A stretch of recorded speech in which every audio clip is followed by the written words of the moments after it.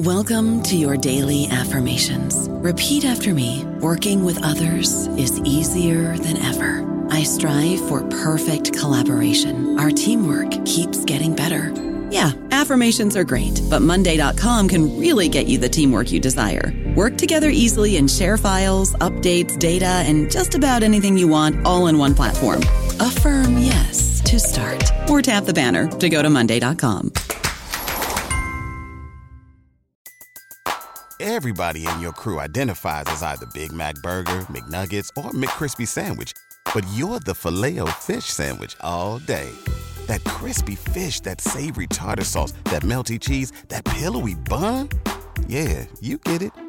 Every time. And if you love the Filet-O-Fish, right now you can catch two of the classics you love for just $6. Limited time only. Price and participation may vary. Cannot be combined with any other offer. Single item at regular price. Ba-da-ba-ba-ba. Hello, everybody. This is Marshall Poe. I'm the editor of the New Books Network, and I'd like to tell you that we have a new and improved website. It has two new features that we think you'll love. One of them is a vastly improved search engine, so that when you type in keywords, you'll get a bunch of episodes really quick. The other is the ability to create a listener account. And in that listener account, you can save episodes for later listening. So you can create a kind of listening list. We think these features are neat, and we think you'll enjoy them. Please visit the site today. Welcome to the New Books Network. Welcome to New Books Network. My name is Clayton Gerard. My pronouns are he, him, and today I am here with Dr. Claire Forstey, author of Queering the Midwest, Forging LGBTQ Community. Queering the Midwest highlights the ambivalence of LGBTQ lives in the rural Midwest, where LGBTQ organizations and events occur occasionally, but are generally not grounded in long-standing LGBTQ institutions. Drawing on in-depth interviews and ethnographic observation, Claire Forstey offers the story of a community that does not fit neatly into a narrative of progress or decline. These ambivalent communities in small Midwestern cities challenge the ways we think about LGBTQ communities and relationships and push us to embrace the contradictions, failures, and possibilities of LGBTQ communities across the American Midwest. So thank you so much for being here with me today, Dr. Forstey. I wonder if you'd begin the interview by saying a few words about yourself. Totally. Thanks, Clayton. I appreciate the introduction, and it's so nice to hear someone else talk a little bit about your book. So thank you. I'm happy to be here talking about it. Yeah, me too. So I'm Claire Forstey. I use she and they pronouns. I live in South Minneapolis, Minnesota right now with my partner and my 5-year-old and our 2 Budhead cats. And I also like to share that I live on occupied, unceded Dakota land. And every time I do a little land acknowledgement, I try to pair it with a little action. And so I just want to mention briefly that this time I'm planning to make a donation to the Minnesota Indian Women's Resource Center. I think it's important that our actions reflect what we say. So I definitely appreciate that. Yeah. I could say a lot about that, but that's not the focus of my book. So yes, we definitely want to move beyond performative actions. And there's certainly a connection to that, I think, a little bit in my book about what it means to do something performative versus actually show up, right, in various ways. So we'll get there. I currently work at the Center for Educational Innovation at the University of Minnesota, and that is a system-wide teaching center that supports faculty and instructors across the whole university system. That's my day job, but by night, I am a secret have secret research superpowers, not so secret. I research queer and trans communities and their possibilities for the future. That's kind of my general focus. I earned my PhD in sociology from Northwestern University back in 2017, which feels like a lifetime ago. My focus was on gender and sexuality. But fun fact about me, I also have a second master's degree beyond sociology in something called American and New England Studies from a program at the University of Southern Maine that unfortunately was shut down several years ago. And it's a real bummer because communities, that kind of understanding of region, communities is really important to me. So that community context, asking questions about when we're talking about LGBTQ people, who are we talking about? Where do we live? Are we talking about kind of the standard great cities of New York City, San Francisco, even here in the Midwest, Chicago. We're talking about smaller cities, rural contexts. I've lived in many different smallish cities across my lifespan. And so I always am asking the question, who are we talking about? Where are they from? What is their community life like? So that's a little bit about me and kind of what motivates this work. Awesome. Thank you for that great introduction. I'm Yeah. excited to see how a lot of these different themes show up in the conversation that we have, especially this topic of place, which, sometimes we overlook how integral place and region can be for people's lives. So, just to start off, I wanted to say that I found your book to be very compelling, and living in the Midwest myself, I can easily envision a lot of the different situations and settings that you describe. So I appreciate the texture that looking at the context of the Midwest can bring to ways we're thinking about and studying LGBTQ community. To start off, could you tell us a little bit about how this book came about for you? Yeah, totally. So we got to take a little bit of a trip back in time. So my thinking about this book actually starts way back in the year 2005. This was in that first master's degree program. And I learned that year that a local Portland, Maine lesbian bar where I was living at the time was about to close. It was the only remaining lesbian bar north of Boston, between Boston and Canada. And I had a lot of friends in the community who were really mourning the loss of that bar. But I also had a lot of friends in the community who were had some hesitation about the bar and its meaning to them. So in particular, my trans friends who had felt excluded from the space of the bar in some ways. And so in that project, I was interviewing former patrons of the bar, some of the staff who worked at the bar, folks who really felt like it was a space of home, but also folks who felt ultimately pretty excluded from that space. And I did some writing about that using the term bittersweet to describe the closing of the bar, because on the one hand, folks felt really bitter about it closing and really sad. They lost that community space. But for some, they also had felt excluded even while the bar was open. So my thinking about kind of LGBTQ communities really began in that earlier research. And fast forward a few years to graduate school, a dubious choice in my life, as is true for many of us. And, I was really digging into the literature on LGBTQ communities, finding a lot of research on urban LGBTQ communities, urban gay communities in particular.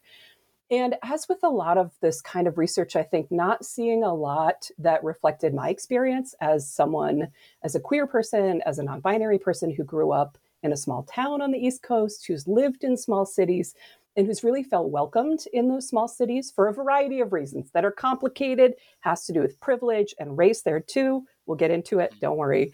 And feeling like, where is the kind of narrative of what I later learned was the majority of LGBTQ people's experiences? Most of us actually live in small cities. So if you're curious about that, you can see in the book, there's a little bit of definition about, and in some of my other writing about, what do we mean by small cities? What does that include?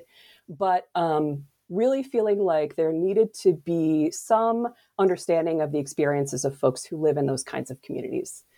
Again, make a long story even longer, I found myself living in a small Midwestern city and thinking, this is not the kind of city that folks are saying is the most friendly city in the world. But it's also not the kind of city where folks are saying it's a terrible place to live if you're LGBT or Q.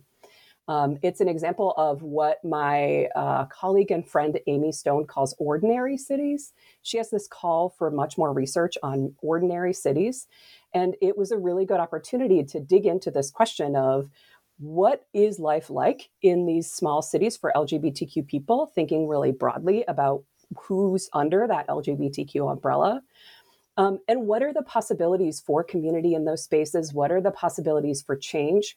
And it maybe won't be super surprising that I didn't actually find a utopia in this city that I studied, River City, but I also didn't find a dystopia, right?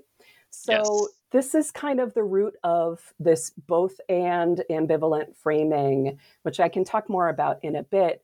But I do want to add one other thing. So my research in this city really is enabled in some ways by my identities.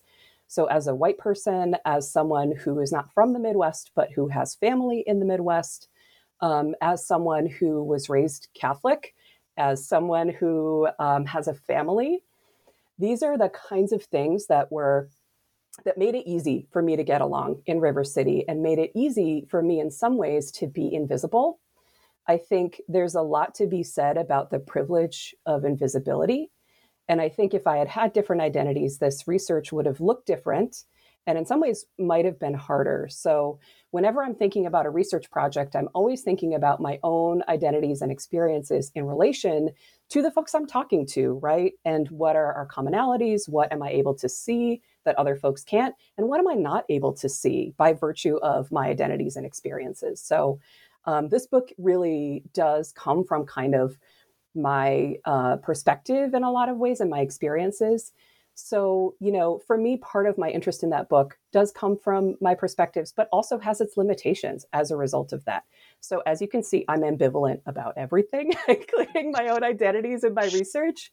But that's a really important piece of the story whenever we're conducting research. So as you mentioned, I conducted interviews with 54 LGBTQ people and allies, and I observed a whole bunch of both LGBTQ events, events that I learned or suspected were LGBTQ friendly in various ways, and some events that I knew would not be LGBTQ friendly. I didn't write about this, but I did go to observe a mixed martial arts event, which was fascinating, and I have some thoughts about that. But most of the work that I did was observing events where I thought I would find my participants, and I thought I might find a sense of community. So that's kind of the story of how my book came to be. Nice. Thank you for giving us an insight into that little journey. I really appreciate you situating the role of privilege in how this book came about and positionality, because we often recognize that in the book, as we're talking about different people or different themes, but recognizing the researcher's positionality and what doors were opened and what doors were closed is really helpful in digesting the research and what we can learn from what's written. So I appreciate you going over that. It's really insightful to hear. And like I said earlier, there's a lot that I can just envision from my everyday life here in this book. And I really liked how you brought up the idea of like ordinary cities and just like that ordinariness of like, you mentioned at one part that there isn't necessarily a gay bar at one point in time, like it closed and then there wasn't really a replacement or anything.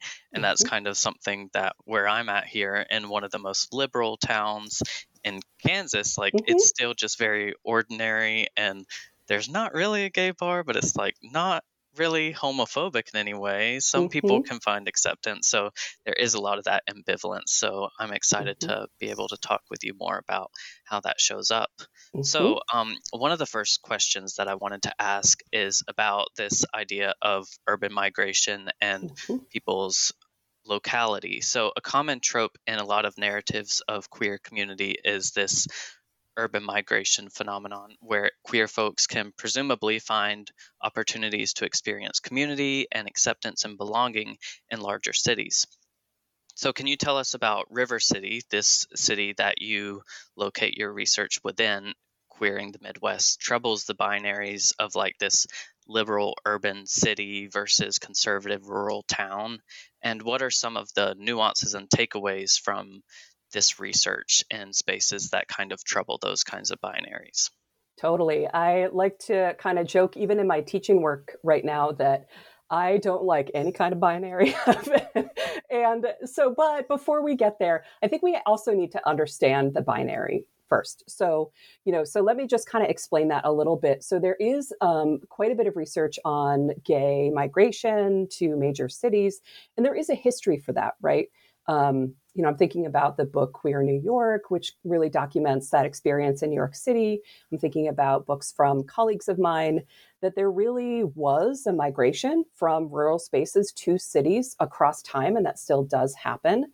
And there's also been kind of a resistance to the narrative that that's something that all LGBTQ people need to do, right? That's the idea of metronormativity that Jack Halberstam writes about.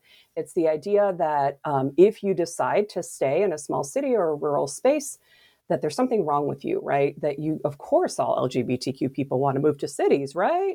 And we know that's not true. Totally. Right, totally. And there are benefits and drawbacks, right? And there's quite a bit of research about rural LGBTQ lives. So I'm thinking about Mary Gray's work out in the country, particularly about LGBTQ youth in rural spaces. Of course, LGBTQ folks exist everywhere, right? In rural spaces and cities, in the suburbs. So any kind of community context has LGBTQ people in it. And again, neither of those kinds of spaces, urban, rural, neither of them are utopias and neither of them are dystopias either. The question to ask is, who's in these spaces? Why? What kinds of community are possible? Why do people decide to stay or go? What kinds of community can change over time? What types of communities are likely to be successful in those spaces, depending on kind of the local historic dynamics, the local racial dynamics, class dynamics, to really understand how that informs what kind of community these spaces are. So it's not to say that if you live in a city or a rural context or a small city, your life's going to be great or it's going to be terrible. Those kinds of spaces work for some kinds of people, but not others. And so for me, the benefit of looking at River City was to understand really in depth in that one particular context, what kinds of people tended to do pretty well and felt pretty comfortable and welcomed in a place like River City. And what kinds of people were like, get me out. I need to move to another small city. So several of my participants who did leave didn't actually migrate to big cities. They moved to other small cities. So, that's an important dimension to consider here. Where do people go when they leave? It's not necessarily this kind of linear sense of movement or migration. Understanding those local dynamics are really key. So, again, I was pretty sure I wouldn't find a secret queer utopia hidden somewhere in River City. There were amazing people and amazing events that would occur. And, it also wasn't the flip side of that, right? So the benefit of kind of thinking about unpacking these binaries by doing an in-depth study of a place like River City is, I think it also helps us to think better about cities and rural spaces too, and even suburbs, other kinds of spaces. So it helps us to unpack our assumptions a little bit about, well, again, in this city or in this neighborhood in this city, who really feels welcome? I know my colleague Theo Green is doing some of this work or has done some of this work on Chicago, right? Who feels welcome in these communities and who really doesn't?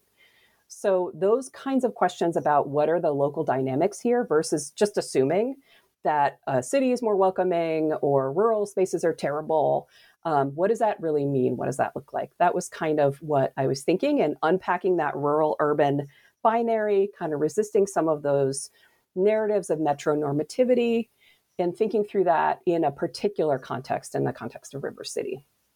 Yeah, I think that's very helpful, and it does, it's pretty successful in the book, the ways that you talk through it. So I appreciate you bringing that nuance to Thanks. Conversations of not, falling into this binary, but exploring the spaces in between or that fall outside, and recognizing that it's not, all uniform. Every small city isn't the same. So there are some small cities that people feel welcome in and some that they don't. So to also ground our conversation a little bit, you use the concepts of post-gay fairly often. I wanted to see if you could describe what you entail in that concept and how it differs from, terms like post-queer and how that analysis showed up in your research with River City. Yeah. So I'm going to cheat a little bit. I'm going to cheat How dare you? so I'm actually going to, I think you'll be okay with this cheating. I am going to talk a little bit about post-gay. I'm also going to talk a bit about post-lesbian too. I don't talk much about that term in the book, but I do in some of my other work, and I want to kind of fold it in here. And I'll talk a little Yeah, bit definitely. about post-queer too. I don't actually talk, and it's probably not appropriate for me to be talking about post-trans. I think there's been a little bit of literature on that concept. I think trans histories and gay, lesbian, bi, queer histories are intertwined, but they're not the same thing. And so I'm not going to focus too much on the concept of post-trans. And for a variety of reasons, I think we're not there yet. I don't even know if we're ready to have that conversation. So I'll start with post-gay. So the idea of post-gay is not a new idea. So this is a concept that emerged in the early 90s, really. And it came out of this idea that, well, maybe for gay men, maybe there is a time, maybe it's in the 90s, maybe it's in the future, when being gay is not the most important thing about gay folks. Maybe it's part of who gay folks are, but not super central, and not necessarily the place folks want to focus. And there was a lot of debate about that idea in the 90s. And since then, there's been a lot of literature about this idea. So my friend Amin Ghaziani writes about this in his book, There Goes the Gayborhood, looking at Chicago and making this argument that I find really useful, that he's arguing that in urban gay communities, they tend to follow this trajectory. So they start out in kind of a closeted sensibility where folks don't feel safe to be out. And then they pass through this kind of coming out phase where gay folks can be more visible and comfortable and out. And he's presenting some evidence that maybe that community is arriving at something called a post-gay moment. And that's, again, the idea where gay identities are less central to gay folks' lives. And I think there's some reason to be kind of worried about that. So I think for me, what's useful about that is a couple of things. So first of all, I don't think that Amin Ghaziani says that every community is going to go through that linear process, but there are elements of that are helpful. As a concrete matter, in the space of River City, we might think of that kind of closeted, coming out, post-gay line as more of a circle, because it's a very fine line in my observation between post-gay and closeted. So what I mean by that is when someone says to you, for example, I don't care about your identity, or I don't care who you are, it kind of means two things. So on the one hand, it means I accept you as you are. I love you no matter what. And on the other hand, sometimes it means I don't want to hear about your identity. I don't want to hear about all that weird gay stuff, right? I don't want to hear about it. And so there's a little bit of kind of a dual meaning when folks talk about, well, I accept you no matter what. I accept you despite your identity, right? So that kind of showed up a little bit in my research. And that showed up in the way that folks talked about their friendships. And we can talk about that in a bit. But also as a practical matter, what was useful to me about the concept of post-gay is I was using it to ask people to think about the future and what they were really hoping to see. So in my research context, what I heard from my LGBTQ participants is basically three things. So on the one hand, nobody said that we were in a post-gay moment. Nobody was like, yep, we're there, we've arrived. Nobody felt that way. And I suspect this research was done in 2015, 2016. I suspect if I went back there now, that would be even stronger, right? I don't know that anybody is feeling that way right now for a whole host of political reasons. And what was useful about that was that folks said, okay, so we're not in a post-gay moment right now, but I would love to get there in the future. I would love to get to a place where being gay or bi or queer or other identities were not the most important thing about me. I want that kind of to go away. There were other folks who said, sounds good in theory, but I think we're always going to need LGBTQ spaces. And there was a third group of folks who said, I don't ever want to be post-gay. My identities are really, really important to me. This is central to who I am. I always want to be out. And I want folks to know that these identities are part of who I am. And I celebrate gay culture and I celebrate queer cultures. That's important to me. So getting people to think and talk about futures, I think using this idea of post-gay was really helpful. I will say kind of quickly, I don't want to belabor this, but post-lesbian, that concept has been around as long as lesbians have been around because patriarchy. And what I mean by that is, the literature, if we look at the literature on LGBTQ communities, much of it is focused on gay community. We have a bit focused on lesbian communities. But lesbian research on lesbian communities is really small compared to research on gay communities. So there's always been this argument that, are we post-lesbian? Does anybody care about lesbians? Are lesbians invisible or lesbians disappearing? And I wrote about this in an article called Disappearing Dykes, which is maybe my favorite title of an article I've ever written. It's Disappearing Dykes with a question mark, because it's meant to look kind of, yeah, right? See, now everybody wants to read it. And if you can't access it, folks should email me, find me and email me. I will send it to you for free. Don't be paying money for these things. Sorry, publishers. So, so I argue that across time, right, there's always this belief that lesbians are just about to disappear. And it has to do with the lack of relative visibility of lesbians, I think. And it's a little more complicated than that. But the other piece of this is post-queer. And what scholars mean by post-queer is this idea that non-normative spaces are disappearing. So my friend Jay Orn writes about this in their book, Boys Town, also focused on Chicago. Jay writes about what they call sexy communities and visible sexuality and the disappearance of those spaces as the disappearance of spaces that are not normative. Right? So queer, all about what is normative and what's not. And so the idea of post-queer is the idea that those non-normative spaces are going away and that folks don't feel that they need them so much anymore. So similar kind of idea with how things are changing over time. And I wonder if that is worth thinking about futures too. What is it that folks actually want to see in their communities in the future? So for me, these post ideas, rather than whether they sort of reflect actually what's true, getting people to think and talk about what they want to be true in the future is kind of how I use them in this book. Nice. I think that's really interesting, allowing people to kind of put their own spin on what the futurity is and how these kinds of concepts can open that door. Mm-hmm. So you've mentioned a little bit about ambivalence within LGBTQ communities, and you mentioned earlier that you use the term like bittersweet to capture some of those things when you were talking about the bar that closed down. So I want to dive into a little bit more of this and ask if you can tell us a little bit more about how ambivalence comes up in your research with queer communities and how this kind of manifests in people's lives, and also like the institutions and events that happen for the LGBTQ communities in a place like River City. And how can exploring this ambivalence inform how we think about LGBTQ folks and their communities? So simple questions you're asking me, Clayton. Yes, really simple. Totally simple. It's okay. It's good. I love it. So the first thing we need to do is understand what ambivalence means, right? So ambivalence is a strong feeling in two directions.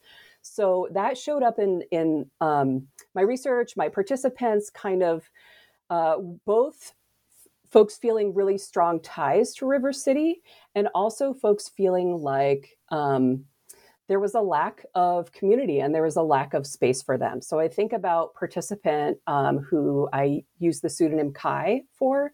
So Kai really talked about feeling strongly connected and wanting to be kind of involved in an activist way and make change in River City, but also felt really lonely. The opportunities for folks to date in River City, if you're single, pretty minimal. So it was difficult for Kai, I think, to be part of the community, to be doing all this work and also feeling kind of lonely at the same time. So that's sort of one example. And, I also saw a sense of ambivalence, particularly among BIPOC LGBTQ participants that I interviewed, feeling like, again, I want to be part of this mostly white LGBTQ community, but also feeling drawn to BIPOC communities outside of River City. Just as a side note, I have to give a little plug here to Latoya Eves' research on BIPOC folks' experiences in LGBTQ communities in small cities in the South. That's a mouthful. But there really is not that much research focused on the experience of BIPOC folks in small cities, particularly in LGBTQ communities. So I hope that folks pick up the kind of mantle of that work and kind of move forward. Folks also felt really ambivalent about the need for community in River City. Folks said, we sort of need it, but not really sure what it should look like. And the kind of landscape of organizations in River City bear that ambivalence out a bit, right? Folks' ambivalent feelings affected what they actually did to support community or not. And the landscape of organizations looked like, my participant, Karen, described it as explosive and pooping out, which I think is such a great, slightly horrifying way to describe it, that the idea that there would be organizations that would kind of spring up, events that would spring up based on individual people's need to build some kind of community, feeling a lack of community, and then folks would get kind of burnt out, and those organizations would disappear. This was true for gay bars. There had been a gay bar historically in River City, and then it closed, and then there was another queer bar that opened, and then it closed. So there's this kind of up and down cyclical nature of LGBTQ organizations in River City. And there was the one nonprofit, multicultural nonprofit, that kind of housed a lot of different kinds of groups. So they were the only organization that was able to maintain a persistent LGBTQ youth group that would meet regularly and sometimes other events, and provided some financial support to events like the annual Pride picnic. So the other piece of that landscape of organizations is, in some ways, River City was a bit like a rural context, like Mary Gray describes, in that folks were forming temporary communities. So temporary communities around a particular event, particular time of year. Pride picnic, folks usually would kind of put things together for that, maybe a drag show or two. Whether that counts as community is another whole question. It's kind of complicated. And folks would find and describe what their local gay-friendly organizations were, right? You kind of had to find out by word of mouth. There's no Yelp for gay friendliness, right? It doesn't exist. That'd be hugely problematic. And, so one of the things folks told me when I first got there is one of the coffee shops, which I think I call Brews in the book. Local coffee shop, gay friendly, you'll be fine there. Don't worry about it. So you would hear about places that were known to be gay friendly, and of course, gay friendly to whom. But the other sort of side of this is, aside from that landscape, is it's difficult to organize for long-term change if you don't have a persistent organization, a home, a persistent home. So some of these nonprofits that would spring up would do really good work for a year or 2 years, and then disappear, just completely disappear. I just checked one of the latest organizations today just to see if their website was still functional, and it was down. And their last post on social media was in 2021, right? So maybe there's another organization that's springing up as we speak. I don't know. But that is part of when we think about kind of folks' ambivalence about the need for community. Not having a really strong investment in a community institution for a whole variety of reasons means that it's more difficult to do that kind of long-term work, and folks get burnt out, that kind of pooping out feeling, right? So, it's on the other hand, there's always another hand. On the other hand, maybe the kind of that kind of landscape means that short-term change is a little more possible, that there is the ability for a small group of folks to step in and do something really concrete really quickly and then fade away. So I'm not sure exactly what that looks like going forward, but I can imagine that one example that comes up in the book is kind of what happened after the Pulse nightclub shooting in 2016. There was a group of folks who mobilized really, really quickly to respond to that. And that was a pretty powerful event where I saw almost all of my participants. So, maybe the flip side of that is, given that landscape, maybe it's more possible to organize in response to a really concrete short-term thing. So just thinking about the future and kind of organizing for the future, I don't know how sustainable it is for that work to be done by a single person. It's not. But to find those relationships to kind of mobilize when the proverbial poop hits the fan, right? Maybe that's a way to think about how change happens in River City. So I know we went really far afield from the idea of ambivalence, but I think that's kind of how my thinking informs what's possible and how participants' feelings and behaviors affected what's possible in a place like River City. I don't know about you, but I'm very busy and I don't have a lot of time to cook. That's why I subscribe to Factor. Eating better is easy with Factor's delicious, ready-to-eat meals. Every fresh, never frozen meal is chef-crafted, dietitian approved, and ready to go in just 2 minutes. You'll have over 35 different options to choose from every week, including Calorie Smart, Protein Plus, and Keto. These are 2-minute meals. Factor meals are ready to eat and heat, so there's no prepping, cooking, or cleanup needed. They're flexible for your schedule. Get as much or as little as you need by choosing your meals every week. Factor is the perfect solution if you're looking for fast, premium options with no cooking required. Sign up and save. We've done the math, and this is important. Factor is less expensive than takeout, and every meal is dietitian approved to be nutritious and delicious. Head to factormeals.com/NBN50 and use code NBN50 to get 50% off. That's code NBN50 at factormeals.com/NBN50 to get 50% off. Mm-hmm. Yes, this is really interesting, and I appreciate you speaking to this because, I mean, just as you're talking about this, I'm thinking of situations that have come up in my own research. Like there was one time, it was in a large city, but one of the activists that I was working with, she was sharing with me kind of the frustration of, we had a pretty successful protest where a lot of people showed up for trans rights and trying to advocate for inclusion. But she was like, you never see this on a regular basis. She's like, it's only when bad things are happening that people in the queer community come together. And she's like, it's really great that they do come together. But at the same time, it would be great to have this kind of community on a more regular basis. So there is a lot of ambivalence there. But I think like you spoke about, like, the kind of burnout is very real, and it's hard to get a sustainable effort going and a movement going in some of these places where the population of queer folks isn't extremely large. And like you said, I mean, looking at places where I live, I'll find some organization that I'm like, oh, this is super cool, I want to find out more information, and they haven't posted anything on social media since 2017 or something. So I really appreciate you highlighting kind of the difficulties and ambivalences and kind of the complexities around that kind of work in smaller cities. Before we move on, can I just say a quick little sidebar? This is going to come up again, and I think what we'll talk about in a little bit, but the relationship building that happens at those events, I think, I totally understand the feeling of burnout and frustration. I think it's real, and especially in this moment where there is so much to do. And folks have super complicated and busy lives. And so much of this work in River City and in other places is built on relationships. So anything that we can do that helps foster spaces for those relationships to form, I think is good.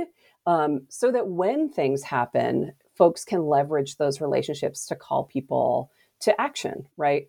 But also it's frustrating to the folks who are doing that work. So yes, all of those things are true.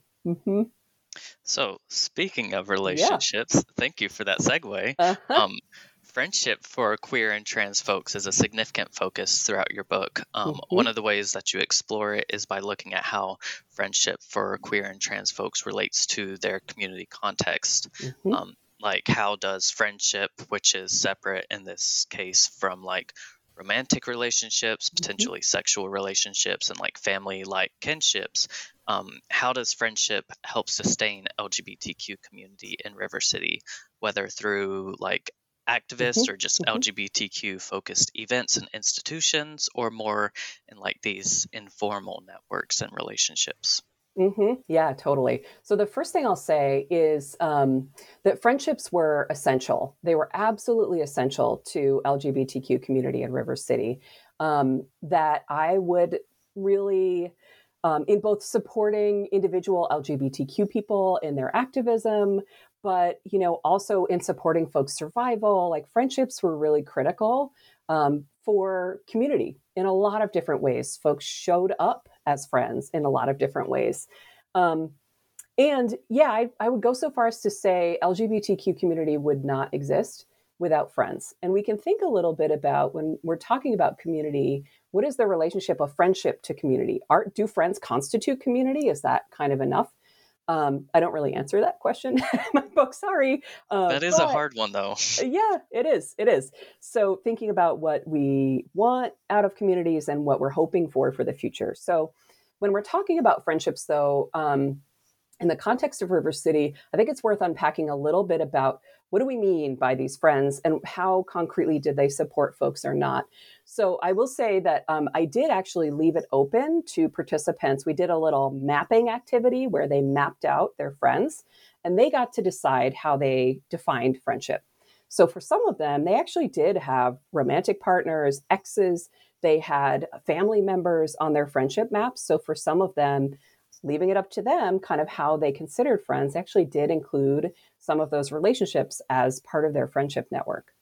So that's one thing to know. But the other piece is there really were kind of three ways that LGBTQ folks talked about their friends. So kind of as we were talking about before with this closeted post-gay idea, there were some friends who participants said, were supportive of them because they didn't care about their identities. Now, for me personally, if a friend tells me I don't care about your identity, I'm a friend to you despite your identity, it doesn't feel great.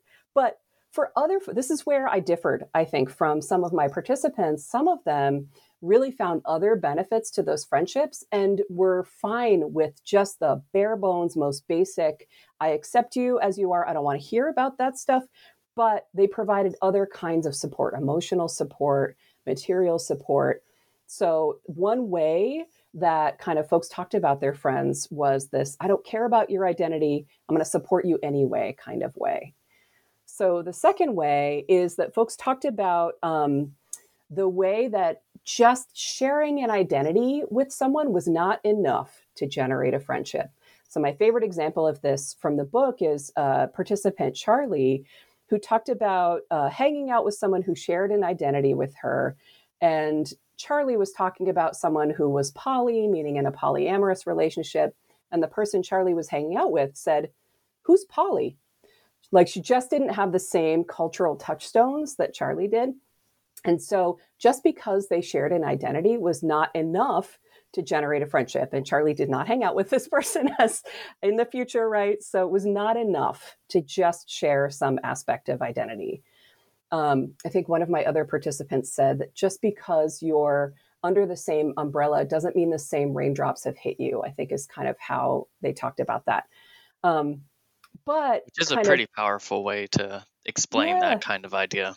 Yeah, I like the kind of umbrella. Folks talk about umbrellas all the time and this kind of LGBTQ supportive work, right? So yeah, it's just because you share an identity with someone. And for those of us who are part of the LGBTQ community, we know that we are not friends with all other LGBTQ people. We know that one person who's like, nope, we don't share values, right? We don't share values.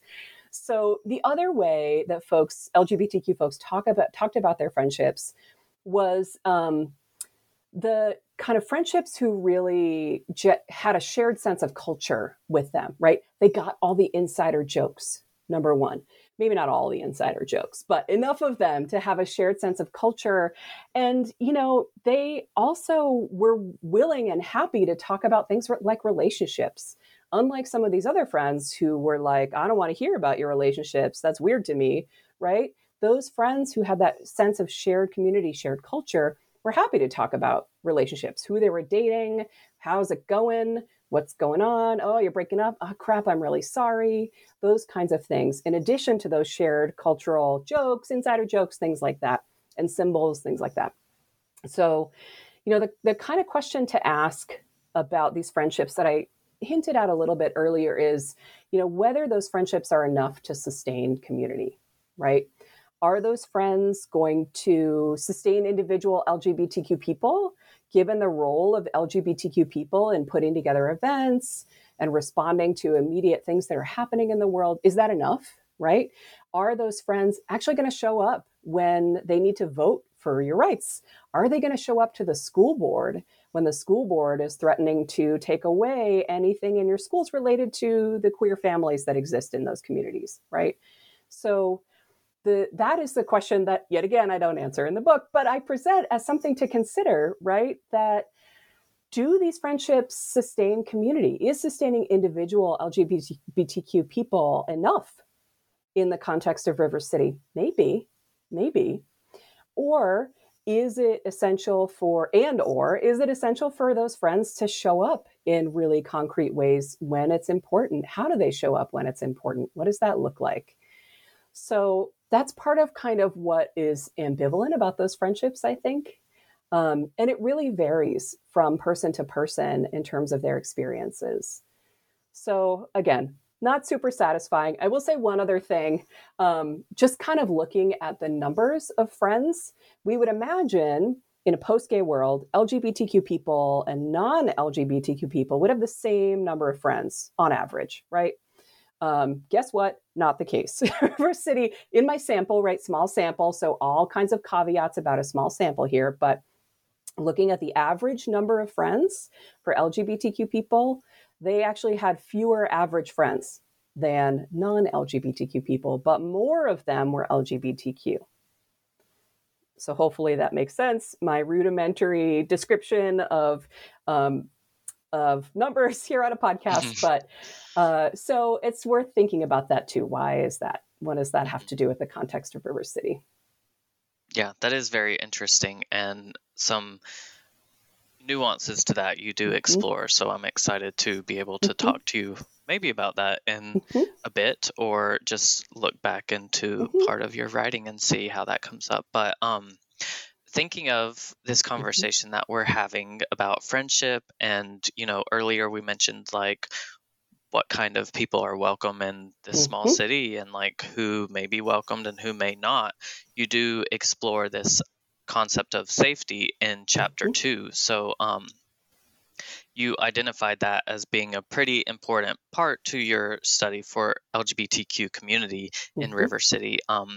Safety came from being read as normative. So kind of like you mentioned a little bit earlier of like the visibility and invisibility piece, like being read as having, a queer sexual orientation or gender identity is more invisibilized if it's not, accepted in normative views. And thinking of how this also relates to geography and how people, or where people lived in the city, can you kind of unpack some of your observations around safety, and particularly how, it was inflected with experiences and identities of race and class and other marginalized experiences? Yeah, totally. So one of the most useful questions, I think, coming from queer theory is asking this question, basically, how does normativity show up in this context? Who are the folks who are considered locally to be quote unquote, I'm using my air quote fingers here. I know you can't see me, but it's okay. Who are the quote unquote unnamed normal folks? And how does that sense of normativity affect folks' sense of safety, right? Who gets to feel safe? What does that look like? And who doesn't get to feel safe, right? So in the context of River City, just to be really clear, predominantly white community, 2020 census shows that River City is 85% white. That's actually a little bit lower from the previous census, around 90%. So folks who tended to fit those norms, what those norms were if you were white, for example, if you fit local gender norms, I'll talk about that more in a second. If you were from River City or from a neighboring town or city, you tended to kind of fit in with those norms. So some other aspects of that might make it a little easier for you is if you were partnered in a relationship, if you had a family, for example, if you were connected to, if not a Catholic church, some kind of Christian community. Those were kind of key aspects to being able to fit in River City. And every community has those dimensions of who's able to fit in and who's not. So, I think the gender piece of this is a little bit complicated. So what we know is there's some research that shows that that women in particular who tend to have a little more butch presentation tend to do okay in kind of rural and small town kinds of spaces. So for cis women, for butch cis women in particular, and for butch masculine presenting non-binary folks, they fit with the local norms. That was possible. So that tended to work out okay. Folks didn't report feeling super unsafe there. And for men, cis men and trans men, being masculine, having a masculine gender presentation allowed them to fly under the radar. So one of my gay participants talks about not being rah-rah shish kumbah gay, right? Not being visibly gay or visibly queer or feminine in any way. So, those are some of the gender dynamics that were at play. Interestingly, trans women participants who I interviewed talked about feeling validated when they were feminine presenting in those spaces. So I didn't interview any butch trans women. And I think that would be interesting to know whether folks felt like that kind of gender presentation worked, because there is that kind of possibility for butch cis women and non-binary folks to be a little more accepted in these kinds of spaces. So that was one way that gender, and of course, all this is inflected with race, right? So River City, segregated city, like many cities are. So depending on where you were in the city, that also really mattered. Basically, what folks reported is that the bottom line was they felt safer if they could be invisible, if they could fit in those gender norms. And I described earlier how my identities made me kind of invisible in a lot of ways too. I know folks can't see me, but a 6 foot tall, white, slight, little bit fat, short hair, queer, non-binary person. And I felt pretty accepted in those spaces. And I want to make it a little bit complicated too. Safety is complicated. So one of the things about being a white researcher is that other white people will say things to you that are really honest and sometimes implicitly racist. And so we were actually warned away from living in the predominantly Black neighborhood, despite the fact that we know that most interpersonal violence happens within racial groups. So if I, as a white person, am going to be afraid of anyone, it should be other white people, right? That's what the research says. But I had participants who would tell me, oh, I wouldn't go to that part of town.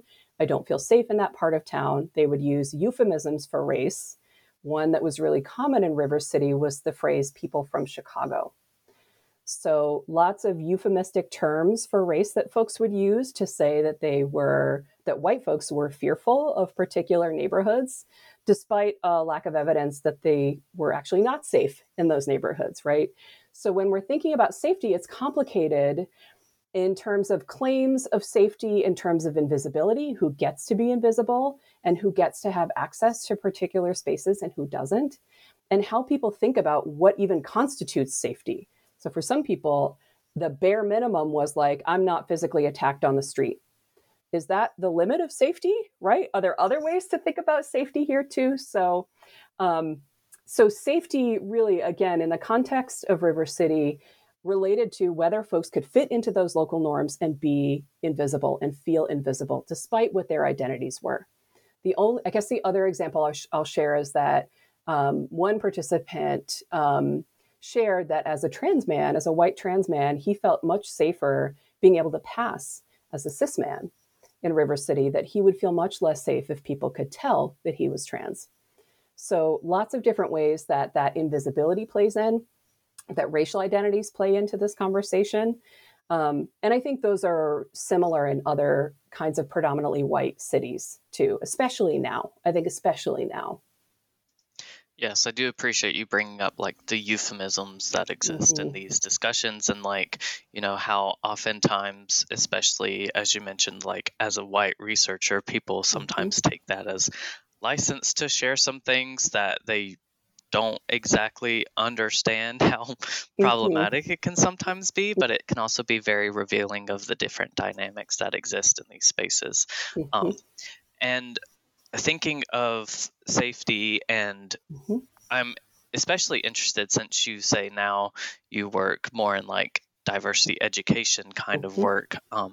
You discussed how allies of the LGBTQ community both support and benefit from the LGBTQ community in River City, and how this can be context dependent, and obviously relationships play into this, and who's welcome, who's not, who's has the privilege of that invisibility sometimes, if we consider it a privilege in those contexts. Can you explain what you call diversity resources in these sections, and how the ambivalence associated with these surfaces and the different relationships? Yeah, absolutely. So I think if we are going to call ourselves allies in different ways, we really need to be asking ourselves, what do I receive from this relationship with this friend, this particular friend? And is what I'm giving back really balancing that out? And so the idea of diversity resources really is, the way that I talk about it in my book, is that it's kind of a medium of exchange. And it's things like cultural, symbolic resources, some of those inside jokes, knowledge, but it's also material resources. So it's things like time, it's things like money, it's things like labor. So it's a medium of exchange, in this case, kind of between friends, right? So we could think about this in another way too, but in the context of my book, that's kind of how I talk about it. And on the one hand, kind of as I was talking about friendships before, allies absolutely do offer a lot of resources to their LGBTQ friends. Again, LGBTQ community wouldn't exist in River City without the labor of allies, for sure. Folks, did things like provided childcare. They offered emotional labor for their friends, right? They listened to their friends. They provided them emotional support. They showed up in all kinds of different ways. They would go to events. I had one participant talk about building something in the backyard of one of his friends, like they needed help. So folks showed up and actually did do a lot of work and provided a lot of resources to support their LGBTQ friends. And there were ways in which allies kind of drew resources, pulled resources from LGBTQ people. And what that meant was kind of using their LGBTQ friends to demonstrate how cool and progressive they were, wanting to sound cool, wanting to share that their LGBTQ friends are more interesting and that we're more fun than non-LGBTQ folks.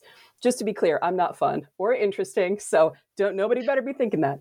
But to say, sorry, as I'm an boring. introverted queer person, sorry, I'm just not that fun. No, I'm not that fun. I'm not that interesting. Give me a book. That's a fun night for me. I'll watch some Star Trek. It's fine. So they would say, these friends are different because they're interesting and fun. And isn't that great? And doesn't that show progress? How much we've come along in our community? And some of this is regular friend stuff, right? Regular friend stuff. Of course, we provide emotional support to our friends. Of course, we want to think of them as fun and cool and interesting. But kind of the main idea here is that some of this work really is about one friend specifically having a marginalized identity, right? So gaining knowledge about LGBTQ people's lives, sharing that knowledge or demonstrating that knowledge to seem cool and hip. I don't know that I am doing that with knowledge about straight identities and lives. Like, we've all seen a Disney movie. I was raised by two wonderful straight parents, right? I know everything about I don't know everything, but I know a lot about straight culture. I don't need to demonstrate my coolness by talking about that stuff, right? It's different when you get to show how cool you are. You know about drag culture, you know about all these things as a way to kind of show, to get a little bit of status, right? To get a little bit of status. So when we're thinking about kind of diversity resources, it's worth thinking about, for those of us who are allies in different ways, does that really balance out? And again, are we willing to show up for folks? So I want to give a big props to Sarah Ahmed's work on diversity work in kind of informing this thinking.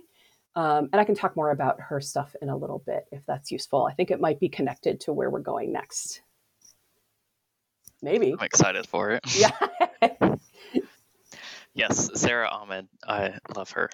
Her work is amazing. So, I'd love to get some more information about like these ways that you're thinking about diversity resources. So Thinking of that, can you tell us about what you observed to be a lack of intersectionality in diversity Mhm. resources in River City and how this relates to kind of the Mhm. wow, I cannot say the word, It's okay. homogeneity of that Yep. community? Yeah, yep, definitely. So I just want to be clear that this is an idea. This is not like a finding from my research. It's kind of an idea. And I would be curious to know from other folks if this resonates or if it really doesn't. This is one of those places where I feel like I am very open to being wrong. But one of the things I noticed in my research was the way that people would leverage their diversity resources about one particular marginalized group to say that they're welcoming of all marginalized people. So just because you've got that LGBTQ friend, of course, you are comfortable with all kinds of differences. So the way that people would exchange their diversity resources around one particular group for other groups, even as they maintained kind of use that implicitly racist language, for example.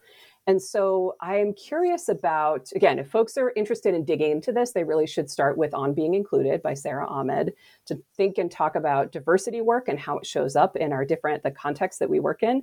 And I see this, I'm glad that you mentioned my work because sometimes I see this a little bit in my work now where folks want to claim the marginalized identities of their children, of family members, of their friends, to share that because they have a child who's trans or a child with a disability, of course, they understand all of these different dimensions of inequality or difference. So I think in the context of River City, given its homogeneity, I wonder if that enabled those kinds of claims to diversity resources in a way that would look different in other kinds of contexts, where there's a little more kind of cognizance of how inequality works differently for different groups of people and how they intersect. I wonder if that would look different in a different context. I'm not really sure, but I think I always am a little bit paying attention to how folks who are trying to be allies, maybe genuinely trying to be allies to different communities, leveraging the relationships that they have to make claims, not just to make claims to kind of expertise and knowledge in other areas that they maybe don't actually have. So it's a question, it's an idea more than it is a finding. And I think definitely informed by the context of River City. And I'd be curious if what I'm suggesting is true and if it's true in other contexts, similar ways, different ways, but how we exchange those diversity resources to say, we're welcoming, we are inclusive, without that actually being backed up by action, concrete action, I think is a question for me. Yeah, thank you for going into that. And to kind of really emphasize this relationship aspect, Mm-hmm. circling back to our friendship discussion a little Mm-hmm. bit, can you Mm-hmm. tell us about what you described as friendship homophily in the LGBTQ community in River Mm-hmm. City, specifically as it relates to race and class? And Mm-hmm. what might this suggest to us considering the importance of friendship in the community and the social and political issues the LGBTQ community faces? Oh yeah, it's complicated, as many things. So let's just start with the idea of homophily, right? So the idea of friendship homophily is true kind of across the board in the US. It's the idea that people tend to be friends with people who are very similar to them, share similar identities, particularly race, gender, other dimensions of class, other dimensions of identity too. So, if we think about this in terms of purely from a numbers perspective and who it's possible for folks to have friendships with, if you're living in a community that's predominantly white, white folks have much more of a chance of finding friends, given this homophily, this desire to be friends with people who are similar, than BIPOC folks do, right? So we know that for a variety of historical reasons, for a variety of reasons that have to do with the way that racism is built into our lived environment, the institutions where people actually form friendships, for example, that it's difficult, it's challenging to maintain cross-racial friendships. Cross-racial friendships happen. There's some research on that too, if folks are interested. I think Anne Corrigan, I think is her name, someone who's written about that in the past. And we know that River City is diversifying, right? So we know that proportions of BIPOC folks are increasing. So, that's part of kind of the broader context of kind of friendship within River City. And, if you are a BIPOC LGBTQ person in River City, thinking about what your chances are to find friends who are similar to you, pretty minimal. I know participant Charlie, Black queer woman, talked about how she felt like often in her friendships, she was the token Black friend, right? And so those are not the kinds of friendships that feel authentic and sustaining to folks. So in terms of the future, though, what I am not suggesting is that all of a sudden white folks go out and try to be friends with a bunch of BIPOC folks, right? Like, I'm not suggesting that we do that in this is you're going to be my token friend, right? But how do people form friendships to begin with, right? This is a question many of us have right now. Many of us are struggling with finding friends and having and sustaining friends, right? So one thing that we know from the research is people find friends through institutions, through organizations that we're involved in. And I think thinking about the future of friendship and the future of equality and justice in the context of River City, I think for white LGBTQ people in particular, it's kind of on us to start showing up to public events. Like I attended a Juneteenth event, for example. I didn't see a ton of my white LGBTQ participants at that event. To start showing up to public-facing events, to start to build some of those connections, to try to make some of that change, and to start showing up. That's basically the shortest way I can say it, is to start showing up in a way that's not, I need to save the day, right? No white saviorism, to show up with some humility and some openness to building relationships that can help contribute to change in the longer term. And to help challenge this idea of friendship homophily a little bit, because I don't know that it's a great thing that we're friends mostly with people who are similar to us. I think there's a lot of discourse about that right now politically, and the importance of understanding folks who have differences from us. So, I think the work of equality and the work of justice requires that those who have more power try to put themselves out there a bit. So that's kind of my thinking here, is that if we think this friendship homophily, if we think the idea of friendship segregation is not a good thing, start showing up in different ways, in ways that are humble, in ways that are with our hands open, willing to be helpful, but not wanting to save the day or take things over. So that is my thought about kind of relationships and the future of kind of racial justice within LGBTQ communities. Because relationships are so important in contexts like River City.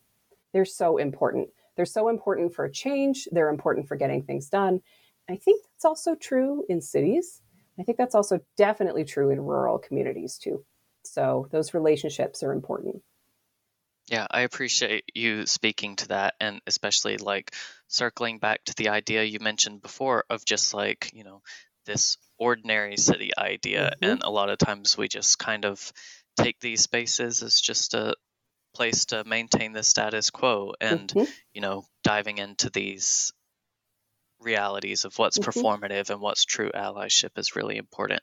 So mm-hmm. thank you for speaking to that. Mm-hmm. Before we wrap up, mm-hmm. I wanted to just take a moment and see if there's anything that we didn't get a chance to speak to while we've been meeting here together. Yeah, I think we covered a lot. Yes. I think I'm just going to pause for a quick second and think to myself, is there anything that I really want to bring forward? I guess I will just say that I remain really grateful to my participants in River City, to folks who gave their time. One of the things I really tried to do as a researcher was, and again, part of that reciprocal relationship. So often researchers will come into a community and do a bunch of interviews, take some information, maybe pay folks for their interviews. Great, awesome. But I really tried to be cognizant of what I could offer back to the community while I was there. So part of that work in my positionality was, I am an educator. That's what I do. I have done workshops about gender and sexuality. I've taught numerous courses about gender and sexuality. And so I always would offer, if folks wanted me to come and talk to an organization, to a class, I made myself available to that. And basically, if a participant asked me to show up at something, I would do that. And so I think it's really important. I know this is circling way back to the start of our interview, but I am always thinking about kind of my power in relation to the folks whose stories I'm asking for, right? I'm asking folks to share a lot. So, just thinking about, reflecting about, I'm always wondering if I did enough. And I don't think I did. I think that's true. But to always be asking and thinking, sort of, have I done enough? What else can I do in this research? How can I use the skills I have to be beneficial to the folks around me? So I'm not just sailing in and grabbing a bunch of stories and leaving, right? So I really am truly grateful for participants taking the time to enthusiastically share their stories with me. I had several folks cry in their interviews with me, and it's really challenging sometimes for folks to share their stories. So just a big thank you to the folks in River City for sharing their stories, for being willing to be part of this project. And I hope I did y'all justice. I hope I did y'all justice. I appreciate you using y'all there too. It just captures some of the Midwestern tone. Yeah, nice gender neutral term. I mean, yes, y'all, exactly. Just get used to it, folks. It's an easy one. I like it. Yes, definitely a fan. So thank you so much for speaking to your book. It is a great resource for these topics of friendship in the queer community and what the context of the Midwest means for this kinds of research. Do you have other recommendations for resources people can look into if they're interested in diving deeper into these kinds of topics? Totally. I mentioned a few along the way. I think my colleague Japonica Brown-Saraceno has work about lesbian communities in small towns. I think that is worth digging into also, is great research. I think also just kind of thinking locally for folks, just generally, finding the organizations that are doing this work, any archives that are doing this work. I think, some of the books I referenced along the way, or some of the work I referenced along the way, can give you a deeper dive into some of this thinking. I think there's been some great research coming out also about ambivalence. So I know that Ghassan Moussaoui, who is a sociologist, has written a piece about ambivalence recently that is wonderful. And also, so this is going to seem like a little bit of a hard left turn, but I was talking about this piece today. And I think actually this relates to potential future work I might be interested in doing in some ways. But I have a couple of colleagues, Steph Schuster and Laurel Westbrook, who wrote this wonderful piece about trans joy. I think it can feel a little bit kind of doom and gloom, I think, when we're studying LGBTQ communities in this moment. And I hope that some of the writing that I did about friendship kind of touches on a little bit more of that joy. And it's a really wonderful piece to remember why it's important not just to focus on the doom and gloom, right? To think about what's joyful about our membership in different communities, about what that future looks like, and how to think about it with a little bit more of that joyful lens. So I guess I'll throw that in there too. I know it's a little bit out of what we've discussed, but it's something I'm thinking about right now. Yeah, that feels very fitting and a great way to conclude our conversation. So thank you so much for being willing to meet with me and talk through this exciting new book. This was fun. Yeah, it was definitely insightful. So I appreciate all the work that you shared and the insights that you've provided. Yeah, I really appreciate it. It's fun. I love having these kinds of conversations. So thanks for the invite. Yes, thank you.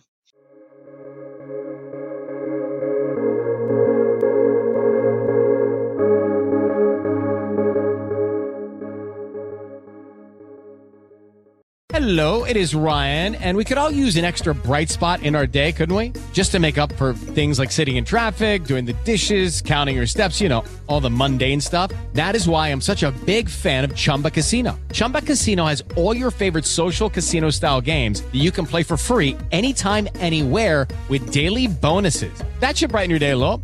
Actually, a lot. So sign up now at ChumbaCasino.com. That's ChumbaCasino.com. No purchase necessary. VGW Group. Void where prohibited by law. See terms and conditions. 18+.